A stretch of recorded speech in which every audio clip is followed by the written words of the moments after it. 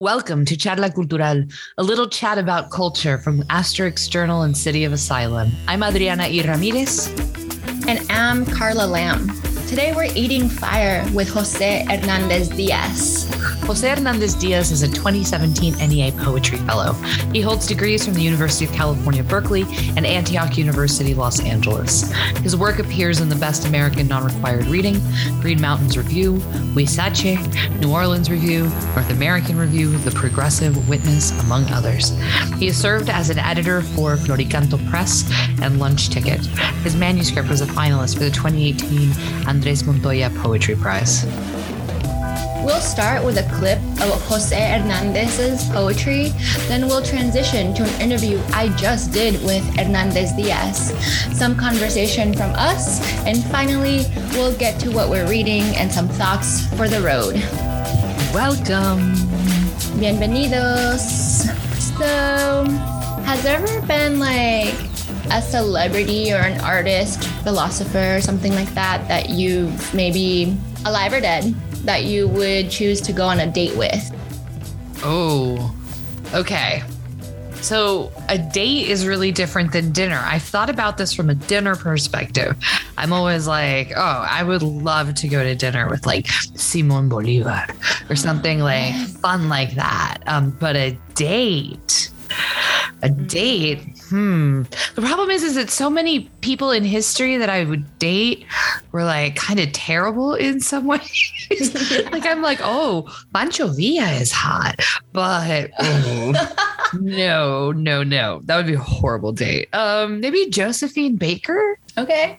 She's good looking. She's banging. She's in Paris. She's helping like resistance in World War II or whatever. Like, yeah. I mean, yeah, get it. Josephine Baker. She was hot and like not problematic, maybe, as far as I know. Wait. Did Frida? No. Yeah, they banged. In the movie.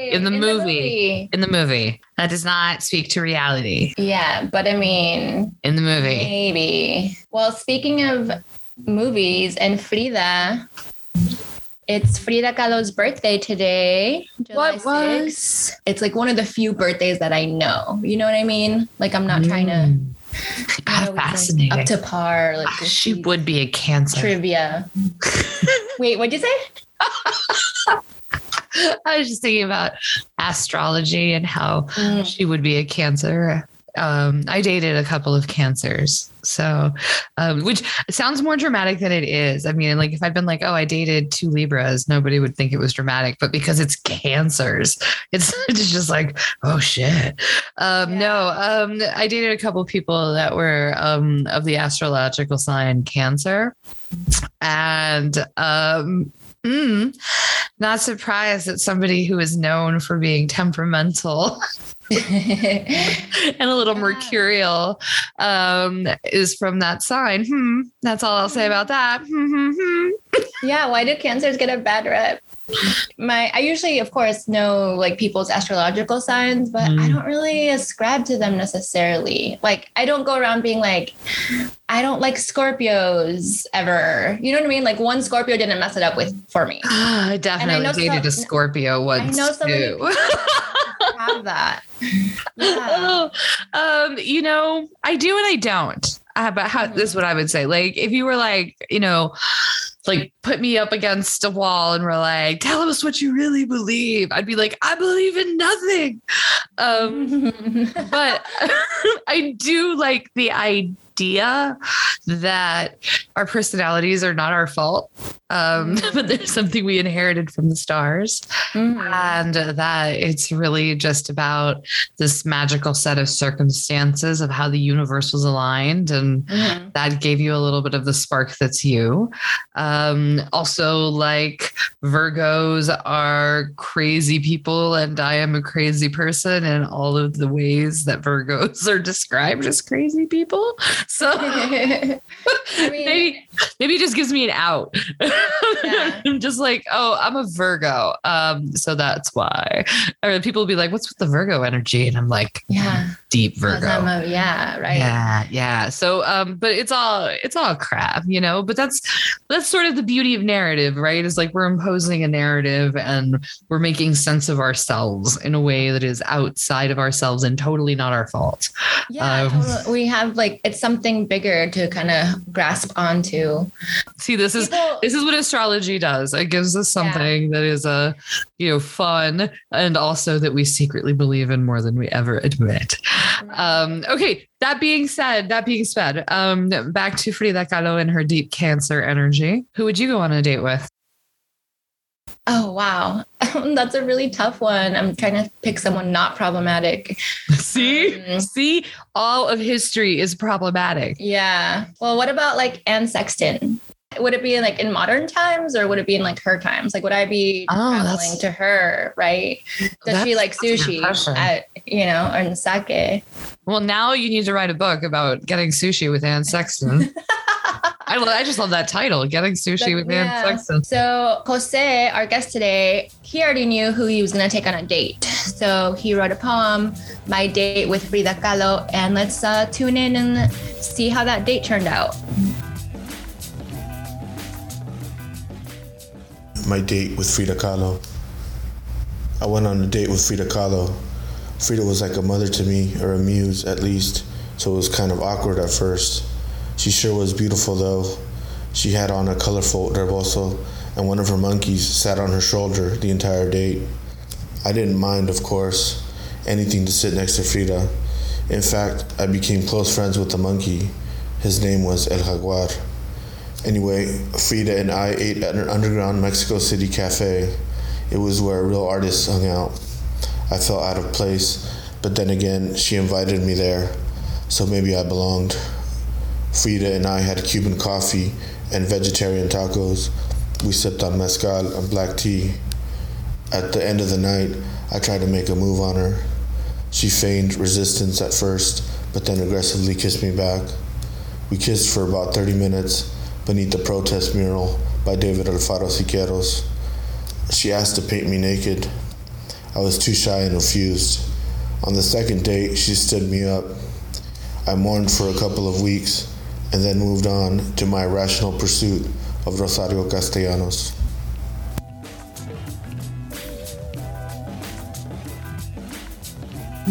Why are Latino poets obsessed with Frida Kahlo? I say this having in my one book of poems a poem about Frida Kahlo. So what is with us? Are we obsessed? What's up? I mean, I can only really answer that from my own perspective. I don't want to make a bad generalization.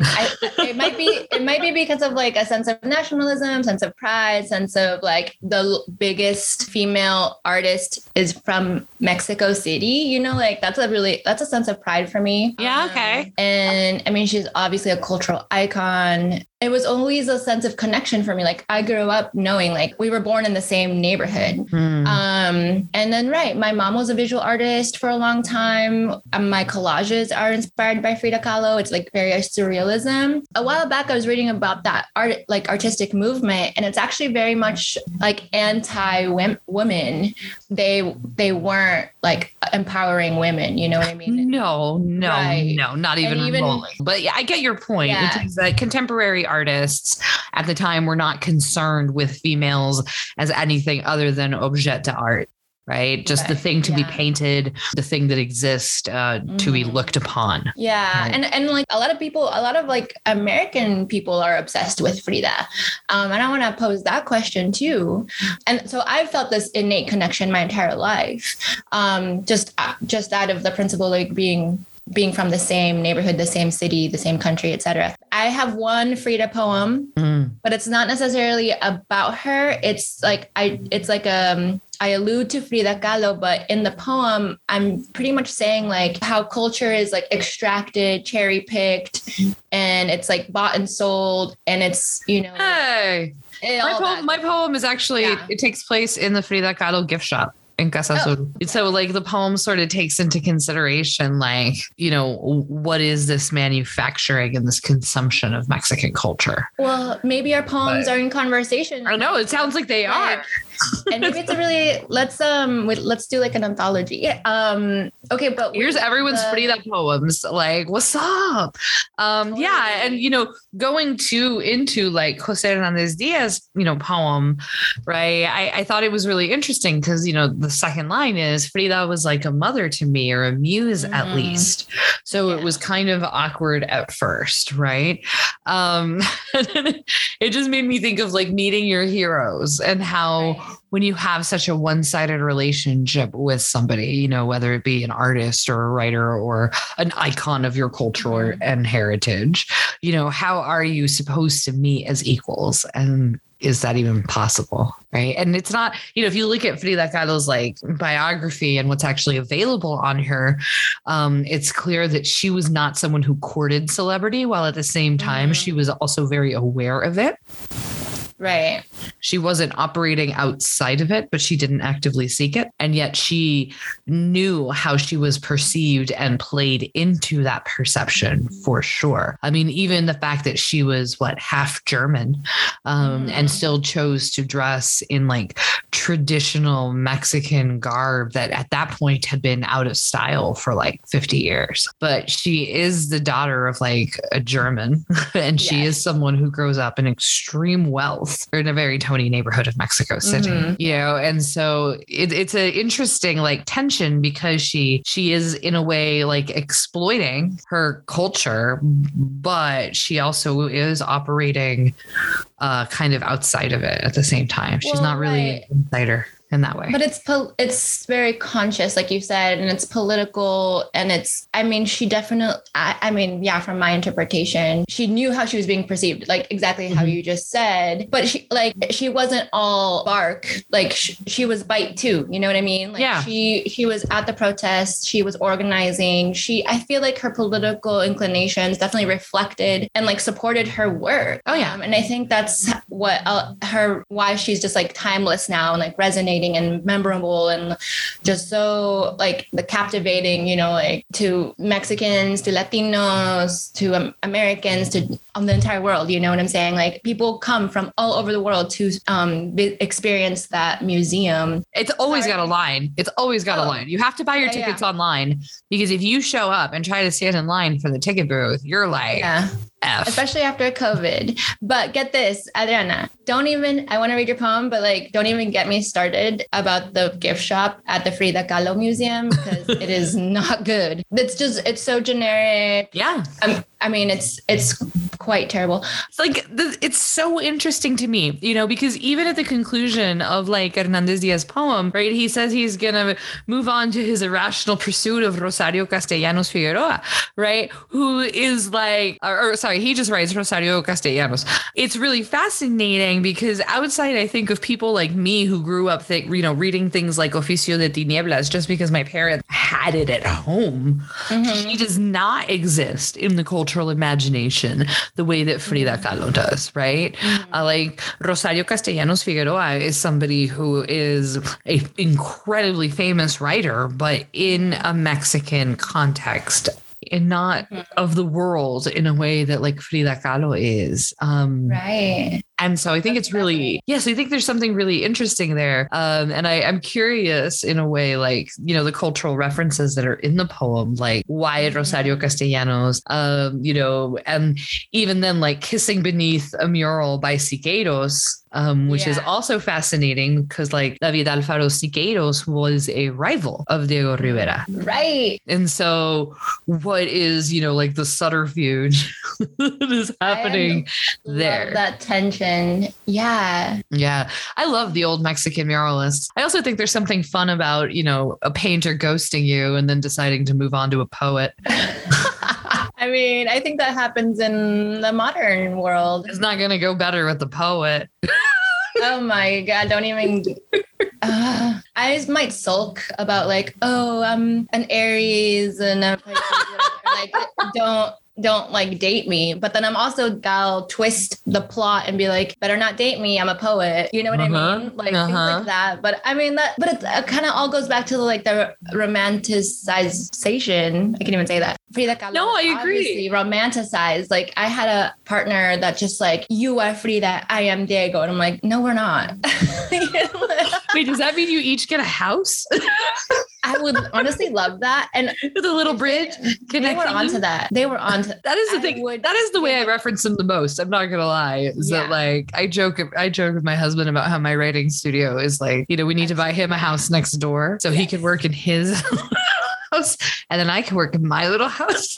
Yeah. And we can be happy that way. Because we have different levels of cleanliness. No, but and yeah, like probably different creative processes, you know, like oh yeah.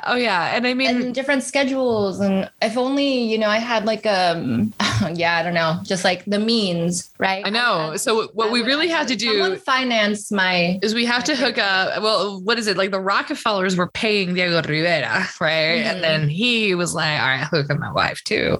And she was making commissions, but not on the level that he was, you know? And so like what we really need is to be successful.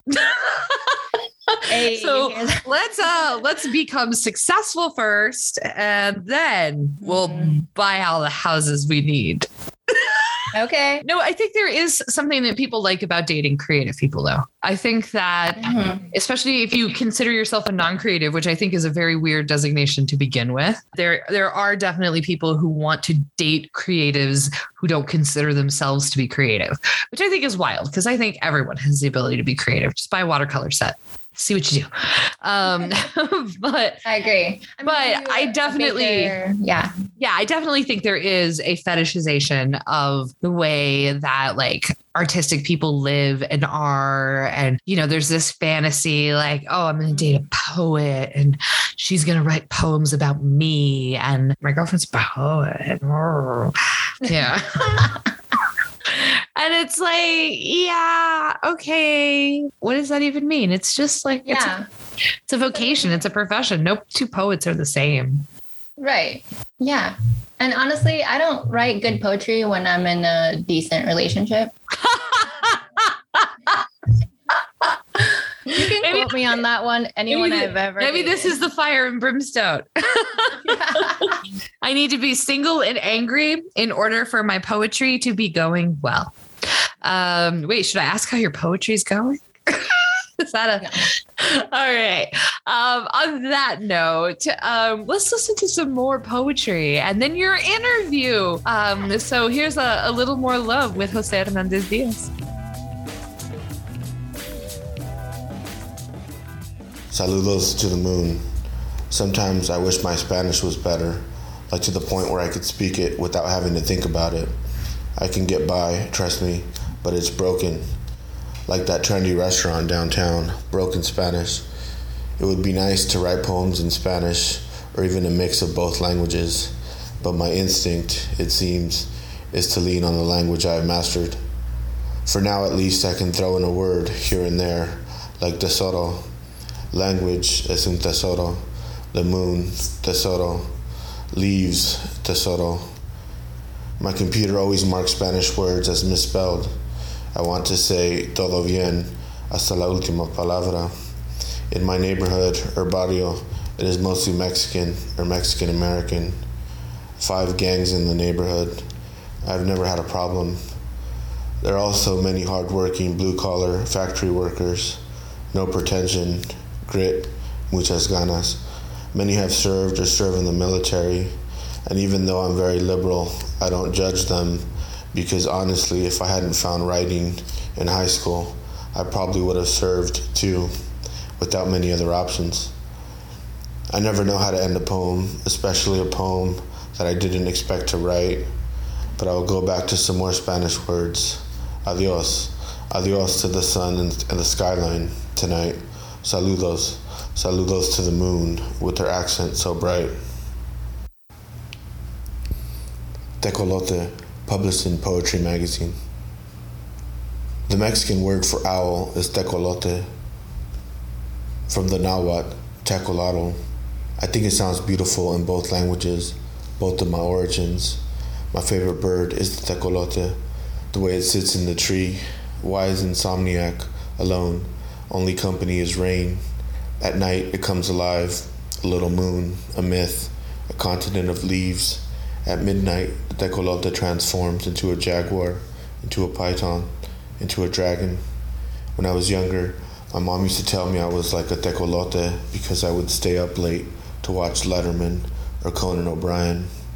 Then as a teenager, I was a tecolote because I would go out late with friends and party. Now, at 35, I'm getting a tattoo of a tecolote on my forearm. Reminder of my childhood, my ancestry, the night. Gracias, tecolote, protector of the moon and sky. The Fire Eater, published in Southeast Review. A fire eater performed his tricks on Hollywood Boulevard by the entrance to the 101 freeway. It was autumn. Just as he was about to inhale the bright flame, however, he slipped on a leaf and fell into the street. A motorcycle swerved out of the way and barely missed him. The fire eater quickly got up and jumped back onto the curb. He counted his lucky stars. 1 star, 2 stars, 3 stars. But there was no reason to go on. At least he felt that way at the moment. His family of circus performers had abandoned him. He would have to make it on his own. Perhaps he could go back to school. Who was he kidding? Eating fire was his only skill.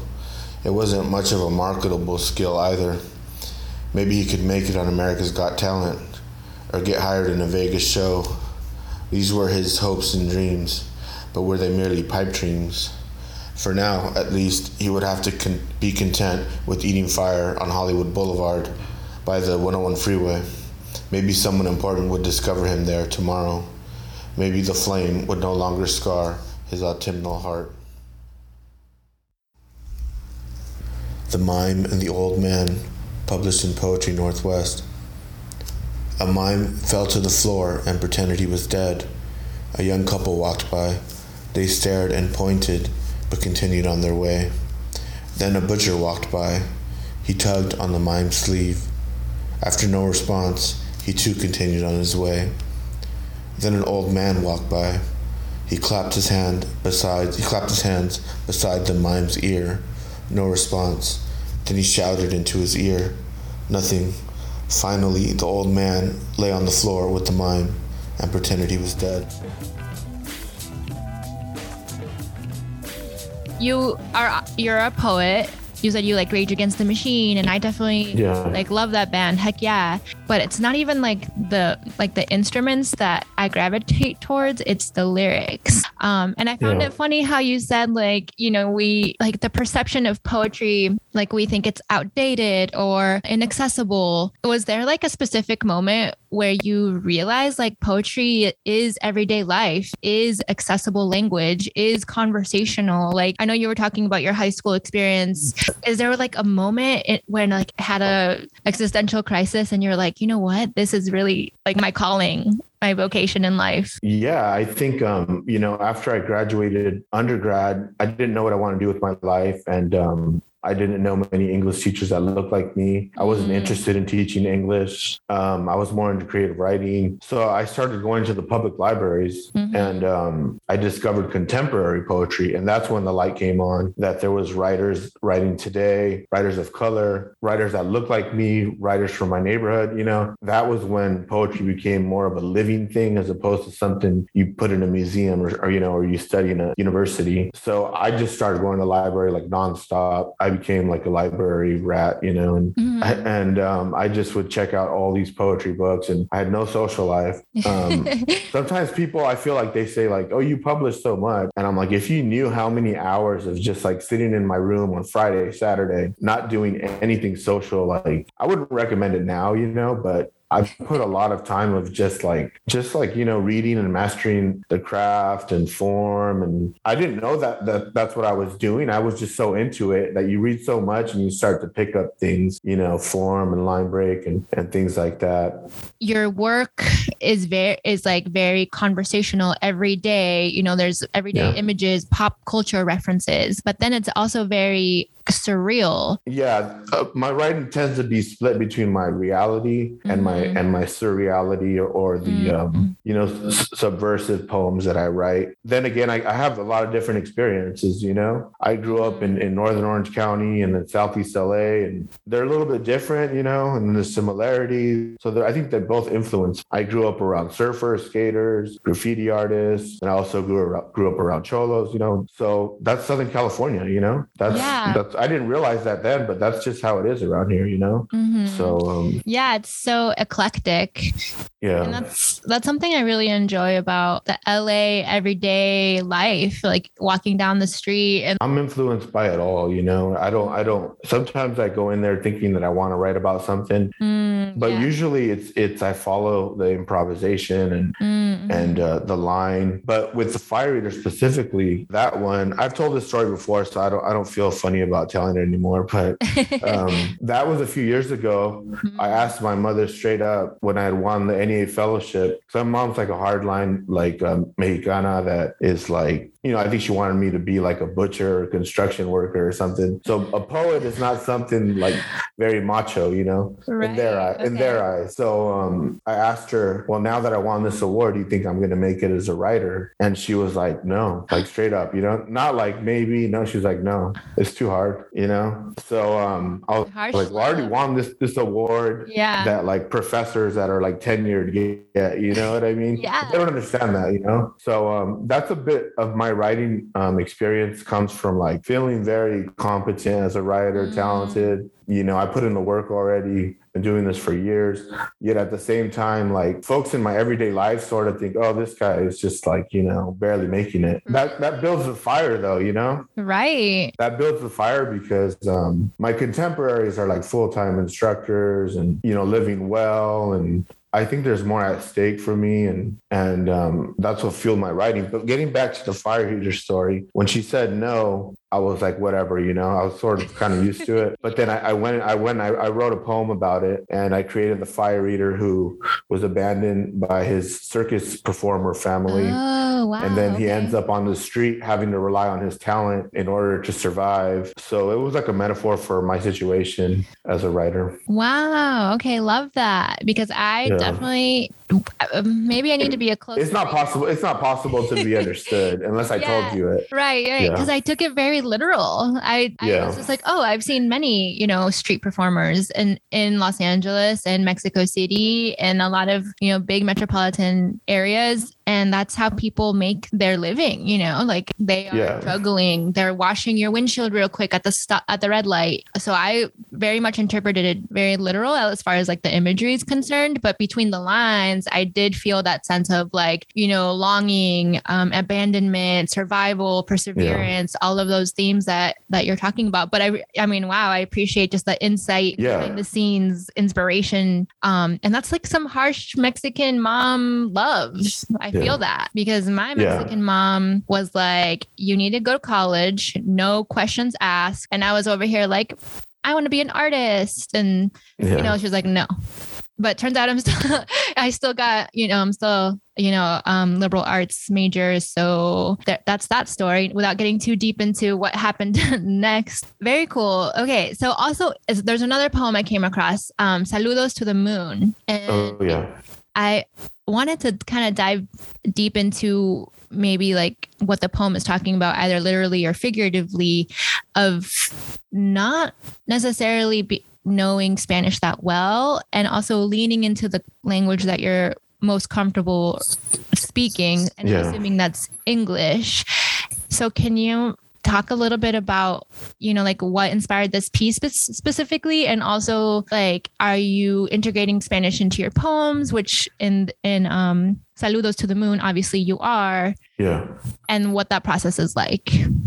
Yeah, I do. I know if it's necessary or natural to the way I carry myself, but I'm not going to do it just for political, points or like to gain street cred or anything like that. Right. Because if I wouldn't say it in real life, I'm not going to just juice it up for the poem, because some people will do that, No, for me, it was, growing up in Northern Orange County, an area where people don't really speak Spanish. Mm-hmm. So growing up, I didn't really notice, but anytime my parents would speak Spanish to me, I would just say like, oh yeah. And I would answer them in English, you know. Over there, I didn't really know that was like insulting or, you know, because some of my LA friends are like, oh no, you're not supposed to speak English to your parents, you know. And, you know, well, because my parents are from Mexico, like immigrants but they eventually, you know, they learned a lot of English. Yeah. The Spanish that I was dealing with was like everyday Spanish. You know, my parents don't have formal education. So it was, the Spanish that I sort of picked up was like a broken Spanish, you know.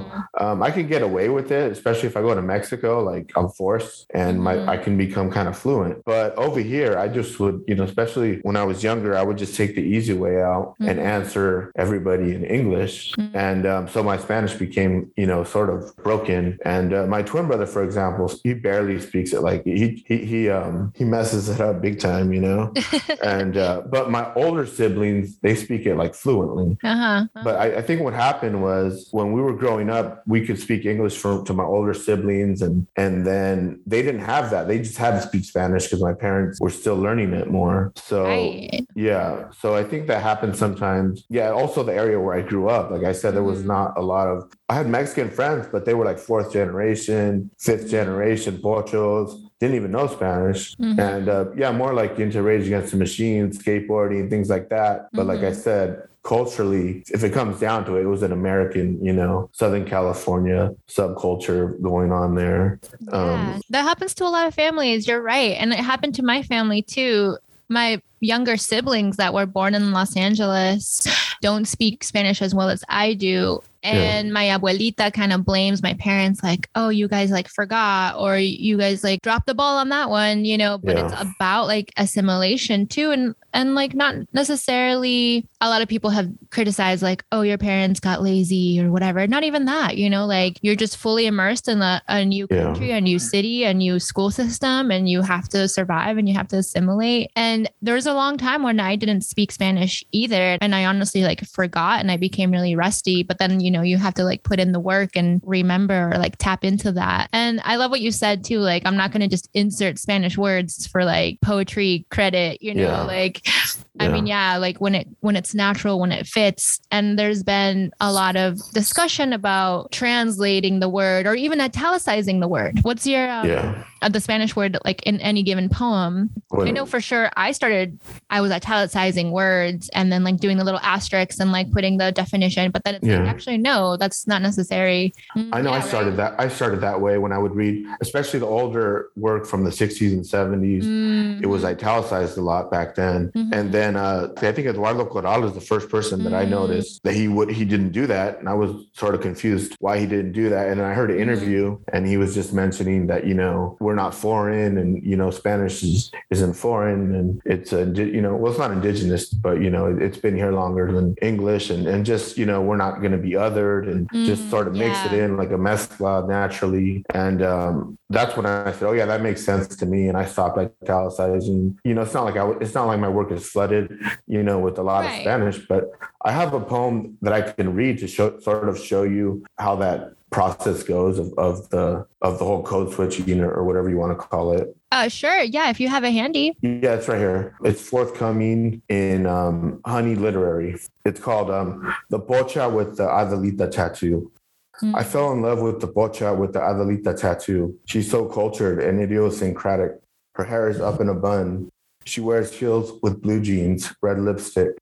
Her tattoo is Day of the Dead and Mexican Revolutionary themed. Oh, this is actually the older version because in the newer version, I put Dia de los Muertos and Mexican Revolutionary themed. Her eyes are pocha light brown, like honey. I don't know if she speaks Spanish. If she does, it's probably broken, like mine. The pocha with an Adelita tattoo and I go out on a date to a local taco shop. We talk about music, art, and poetry. We have a few cocktails and eat tacos. At the end of the night, I ask her about her tattoo. She says she got it because it represents her Mexican heritage and because Las Adelitas were badass women. I tell her it's lovely and lean in for a kiss. Oh, wow. That's amazing. An example of that. Yeah. I love the reference to Adelita Yeah. And I wrote down a couple other notes from it, like the red lipstick, the Dia de los Muertos, and especially the reference to like pocha and pocho culture. And that was a term that I first came across with the poet, a Fresno poet, Sarah Borjas. And she, for me, totally kind of like revolutionized like that concept of like claiming a term, because I feel like pocha was derogatory. Yeah, it was. And then I think it still sort of is to some people, you know? Yeah. Yeah. But I'm technically not really a pocho because my parents are from Mexico. So I'm technically Chicano or first generation. But like I said, I grew up like in sort of gray area where I was first generation, but I was not as skilled in Spanish as I would have wanted to be, you know? I was Americanized. I'm not going to lie. Like you said, when you're growing up, you're not aware of all the politics that goes on. And, I grew up liking football because I was good at it, not because I wanted to assimilate to the white man. You know what I mean? Like I just liked it. I played it on the street with my friends. You know what I mean? Like that's the problem, that a lot of times we theorize and we get academic with a lot of these concepts. But bottom line is like when you're growing up like that, you don't have the privilege to know what everything means, at that level, at that age. You're just doing it because that's what people do in your neighborhood, Totally. Yeah. Yeah. And I like for me as a like Mexican American, and like I present like very white, I'm really light skinned and everything. And that was like an identity thing that I've struggled with a lot of the time, because I can, pass and assimilate and like and like all of these different like concepts that we're putting labels to. But in my actual like lived experience, I was definitely like a punk kid growing up, like surfing and skateboarding and like liking rock music, like you said. And I wasn't necessarily like aware of the identity politics that I was either performing or not, And it's but the thing is, even with like bands, there's a lot of bands that are, predominantly Chicano, like At the Drive-In, Rage Against the Machine. So a lot of these strict labels, they don't necessarily fit all the time. You know what I mean? And I was immersed in Northern Orange County culture when I was growing up, but I was always the darkest Mexican in the room. You know what I mean? So I could never blend in and like, oh no, I'm actually white. I never wanted that. Right. And some people think that, oh, you're dark, you must have wanted a bit light. No, I always had the prettiest girl in class, the homecoming queen, all that. You know what I mean? Get it. Back when I was in shape, I'm not going to lie. But so that's why I never had to worry about that complex, like feeling like, why am I going to complain, back then. And so it was always something I celebrated, especially I think Rage Against the Machine taught me a lot of that growing up. Yeah, it reminds me of kind of the concept of like the model immigrant, right? Because our parents come here as immigrants and like wanting this better life for us, and the so-called American dream, which we all know is we can debate that later off the record. But I think I was far from a model immigrant. I mean, we grew up low income, I was getting suspended from school, you know what I mean? I was not an asshole, you know what I mean? But I was just a regular person, like politics aside. I was a human being, Right. Totally. No. Yeah. I like that a lot. Just kind of like implicating yourself in that. Yeah. Like the everyday life. And we don't always subscribe or ascribe to these structures, or like the pressure of performing. And pivoting a little bit, we're kind of running a little bit low on time, but I wanted to tap into a couple other questions. It really caught my attention. I was reading about like your writing process, and you mentioned like waking up at 5 a.m. Do you still do that? Yeah, no, I mean, that's also a disorder that I have with the bipolar. I take medication, and that the side effect is insomnia. So since I'm going to be up anyway, but I don't like, I haven't written like in a month. When I was teaching a workshop, I was writing every week, and I wrote 20 poems for that month. And then the month before that, I was teaching another workshop and I wrote another 20 poems. So right now I'm like, I'm not interested in writing, but sort of go through different, a lot of my writing goes along with the workshops that I teach, because I create prompts for the class, and I like to write my own poems responding to the prompts as well. Yeah, of course. Okay. Yeah. I think the fact that you said like you're writing poems at 5 a.m. with coffee. And I thought that was really interesting, because you seem like really disciplined and really structured and things like that. But I just really admire like having that kind of discipline, because I definitely don't. like writing. It's good and bad. Yeah, it's good and bad because I just started realizing, you know, I'm getting into my later 30s and I'm like, I have like 3 books that, you know, one published, another forthcoming, another that I'm submitting, but it's like, I haven't really been dating. I've been single for a few years and I've been neglecting that aspect of my life, like socializing. And so, I mean, I have poems for days, you know, I've been published in every magazine in America, and, you know, but at what cost, you know? I don't have the other things that folks my age have, marriages, kids. So now I'm starting to realize like, shit, you know, I got to catch up a little bit, you know?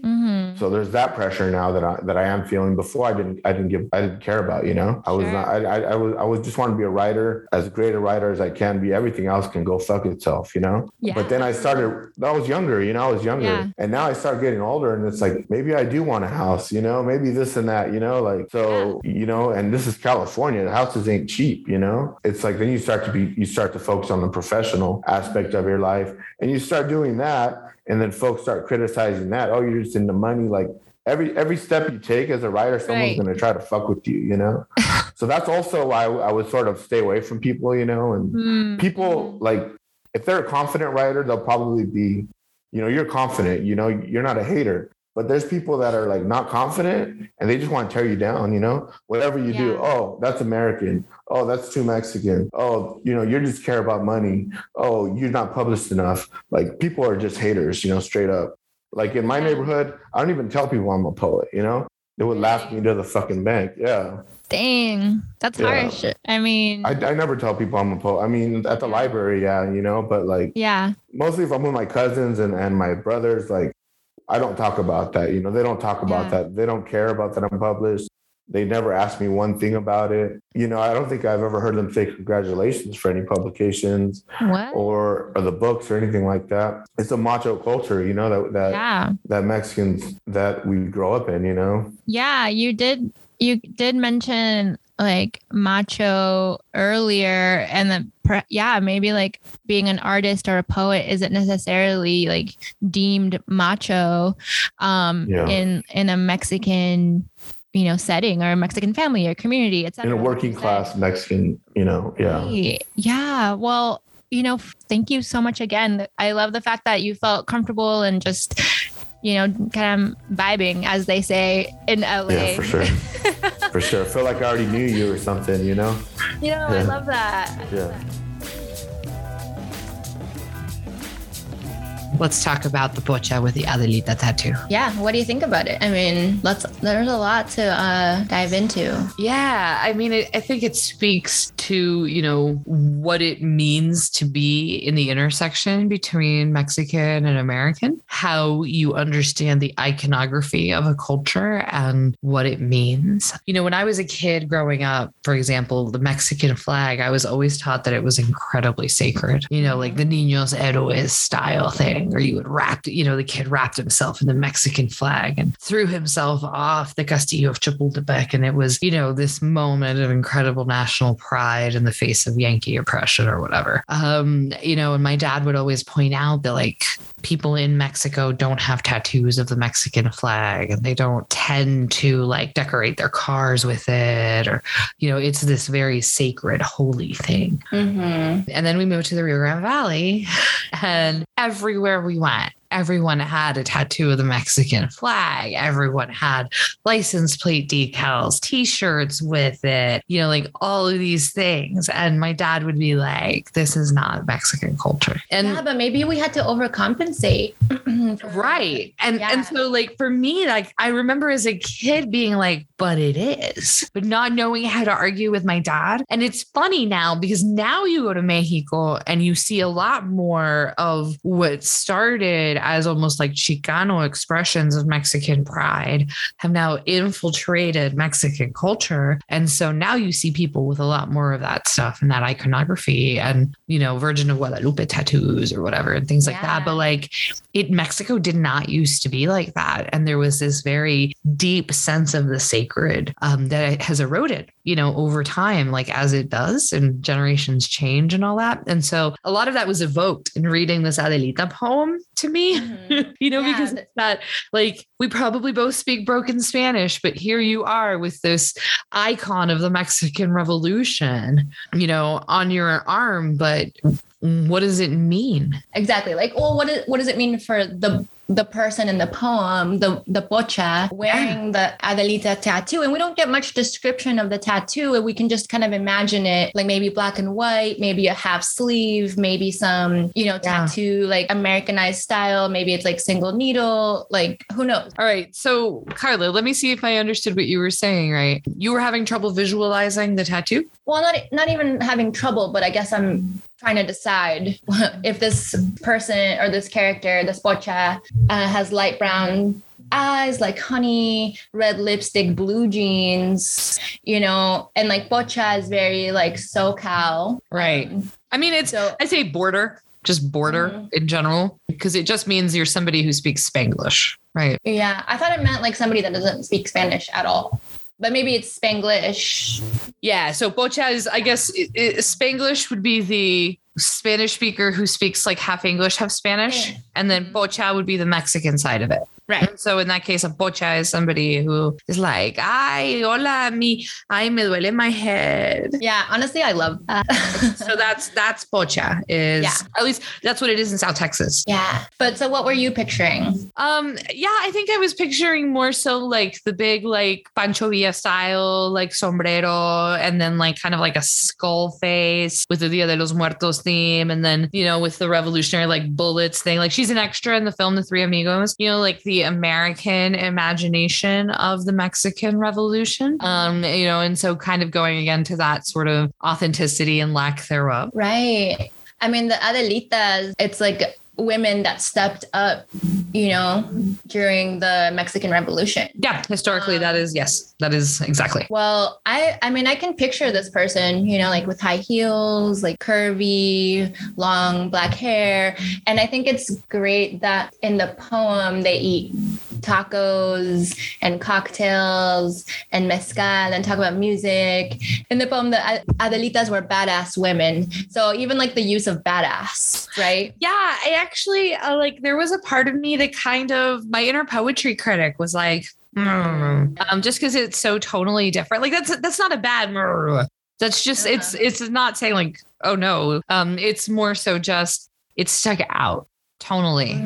And it went to that like kind of pocho worldview, of reducing a group of women that existed in a very specific cultural context and just saying like they were badasses, they were like, these women had guns. These women were actually like, as far as like how you understand the Adelitas and how they function, like, yes, okay, one version of the story is that they're heroes, but another version of the story they're not. And, they killed people and they were gunslingers, and they were definitely like not some type of cultured or idiosyncratic people the way that this pocha is being described, And so, but I think it speaks to the fact that a lot of people get tattoos of things they also don't super research or know about, but also people get, they'll research and they'll know about it and then they'll claim it too. Yeah. I mean, I don't have a Frida Kahlo tattoo. I know a lot of Caucasian people that do. And a lot of the time I feel kind of weird about it, honestly. Like, I am Mexican. No, and I don't want to claim it. And Frida Kahlo's not mine to keep. But it is interesting. It is interesting. And I mean, tattoos come up a lot in Jose Hernandez Diaz's work, right? Like in Tecolote, he's getting a Tecolote tattoo, which I, of course, resonated with because I have a giant ass owl tattoo on my back. So I'm like, yeah, I have a Tecolote. But also like my sense of Mexica myth and Mexica, like the stories and gods that create the pantheon of Mexica, aka Aztec culture, is very personal to me. And I am somebody who, my indigeneity comes from that culture. And even then, like, people ask me, I'm like, oh, it's an owl. Like, I'm not like sitting there being like, let me tell you what a tecolote is. Right. You know what I mean? Like, it's like, it's an owl because it feels personal. And yet I would say like tattoos are highly personal. You should be able to put whatever you want on your body. Mm-hmm. But there is a part of me that when I see, for example, like a Dutch person with many Samoan tattoos that are, traditional of Samoan culture. And I have a dear Dutch friend who has these tattoos, like, and I give him hell about it, because like, was there nothing cool enough in your own culture that you had to go and steal from someone else's? Yeah. And a fuck ton of tulips. Do you know what I mean? Like, why you got to go play like you're Samoan? Yeah. Like, tattoos have meaning. And, and he gets all upset with me and we have these arguments and they're all in good nature and they're loving. But underneath that, there is something about the impulse to own a culture. And what does it mean when it's your own culture, but you're separated from it because of generations and immigration? So how do you like connect to something that you're not even quite sure you have the right to own? Right. I think about that a lot. Right. Like here I'm saying like, oh, Frida Kahlo's half German. Does she really get to like cosplay Mexican? Her mom is Mexican. She's born in Mexico. Right. Like, why am I questioning her legitimacy and her authenticity? And yet I do. And I am, and so like, and I think it makes for great, just like intellectual, just like stimulation. I'm having, we could go on and talk for hours about this. And just, I did want to, along the lines of like Mexican iconography, another great artist, Jose Guadalupe Posada, who was a Mexican lithographer. And a lot of people will recognize perhaps the skulls that he did. Well, he did do one of Adelita, and then he did one of La Catrina. Oh yeah, his Catrinas are very, very, very famous. I've come across people that like know the image, but know nothing about the artist. Yeah. Or like the meaning or where it came from, the history, the context. Yes. None of that. And I've had to kind of like, like tell some people, never like in a critical way, I'm always like, oh, did you know, like, but yeah, it's so interesting because like I am separated from my culture and yet here I am like digging or like diving nose deep into but it's like history of it just to make sense of it for myself. But these things matter, right? It's like the song, This Land Is Your Land. Oh, right. What are your associations what was the first thought that came into your head when I said this land is your land? Woody Guthrie. Yes, but other than Woody Guthrie, like when do you hear that song now? I don't know, like once a year. I mean, 4th of July. Who sings it? Right? It's like this hyper American thing, right? Yeah. And I usually hear it like, I don't know, at some kind of like Republican rally or like, at a baseball game. I don't go to those. And I don't that's sort of like where you imagine that type of song is played, right? Right. But like Woody Guthrie, socialist, totally anti-fascist, like I love this. Yes. You know what I mean? Like, Woody Guthrie, if Woody Guthrie saw how people were using Woody Guthrie's music today, I think Woody Guthrie would be pissed. Mm-hmm. Absolutely. You know what I mean? Like, and I think like, and so do you go walk around like educating people? Like, actually the song that you're listening to was written by somebody who is, I think, an anti-fascist. So would technically be Antifa.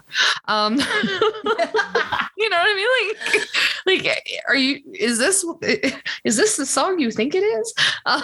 So much art is like that, it gets, once it enters the mainstream, once it enters a different type of cultural consciousness, it separates like that. This is where death of the author, I think, really happens. And it, like Che Guevara, man, like, oh my God, like has ever somebody who didn't believe in capitalism made so much money with their image for companies? I mean, you know what I mean? Same with like, Los Zapatistas. Yes, absolutely. And Ramona. A lot of icons. Yes, of like socialist movements have become these like darlings of gift shops and capitalism. And it's wild. And so you kind of have to stop and think, like, when is the moment that the art that you make taken from you? Well, that's the thing. Like, okay, so I gave a poetry reading the other night, and someone came up to me afterwards and like, oh, I love that poem about blank. And I was like, oh, thank you so much. Of course, you know, love the feedback. But it's not about what that audience member thought. Sure. So it made me like, so where does my job end? They thought it was about crayons, but it was really about monkeys or whatever. Oh yeah. Without giving away the poem, where does like my job end and begin as the artist? But then that's what I love about art, because it's so subjective and it's because you can't be like, you can write an artist statement and you can say, this is who I am, this is what I'm about. Yeah.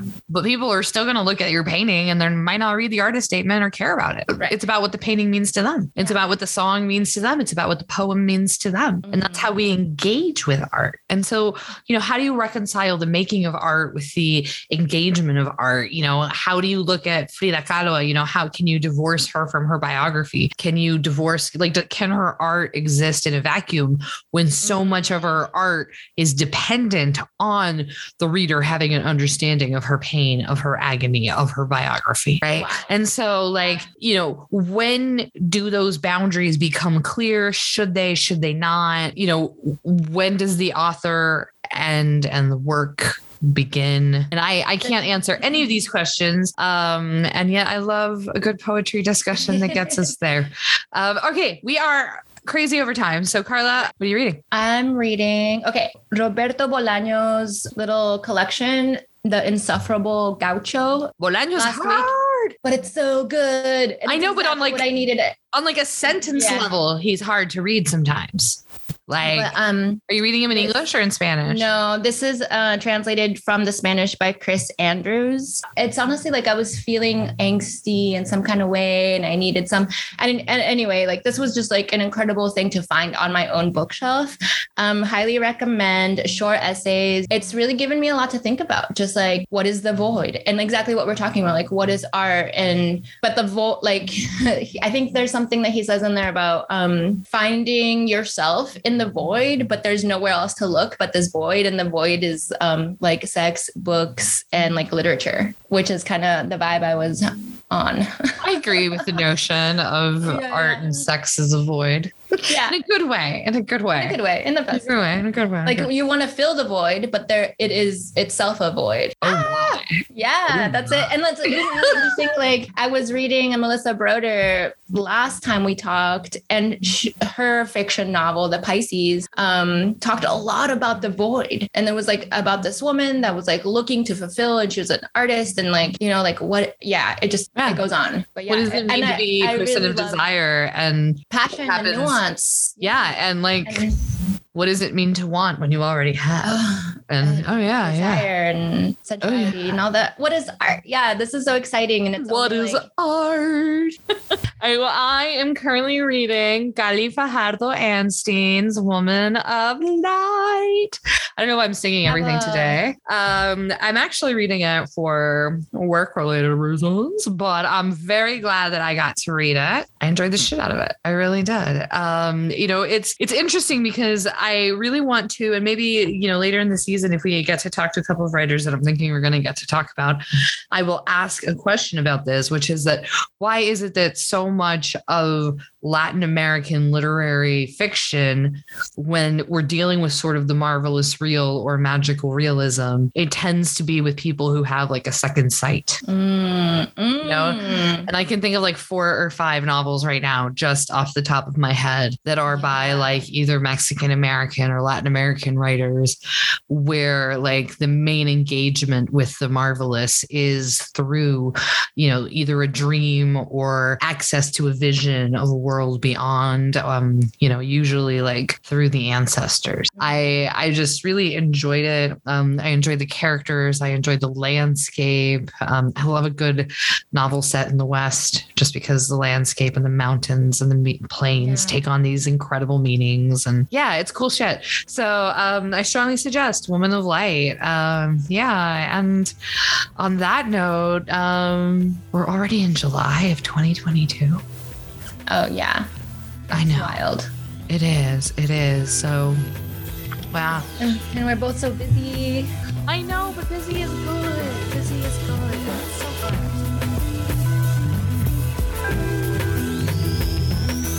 Asterix is a transnational feminist literary arts journal co-founded by Angie Cruz and Adriana E. Ramirez, committed to social justice and translation, placing women of color at the center of the conversation. City of Asylum builds a just community by protecting and celebrating creative free expression. Charla Cultural is hosted by Adriana E. Ramirez and Carla Lamb. Voice of Goddess and Master of the Archive is Alexis Jabur. Angie Cruz is our advisor and spiritual guide. Transcript support is provided by Clarissa A. Leon. Jesse Welch serves as our production and editorial assistant. Our production design and brand management is done by Little Owl Creative. And as always, we'd like to thank our sponsors, Asterix Journal and City of Asylum.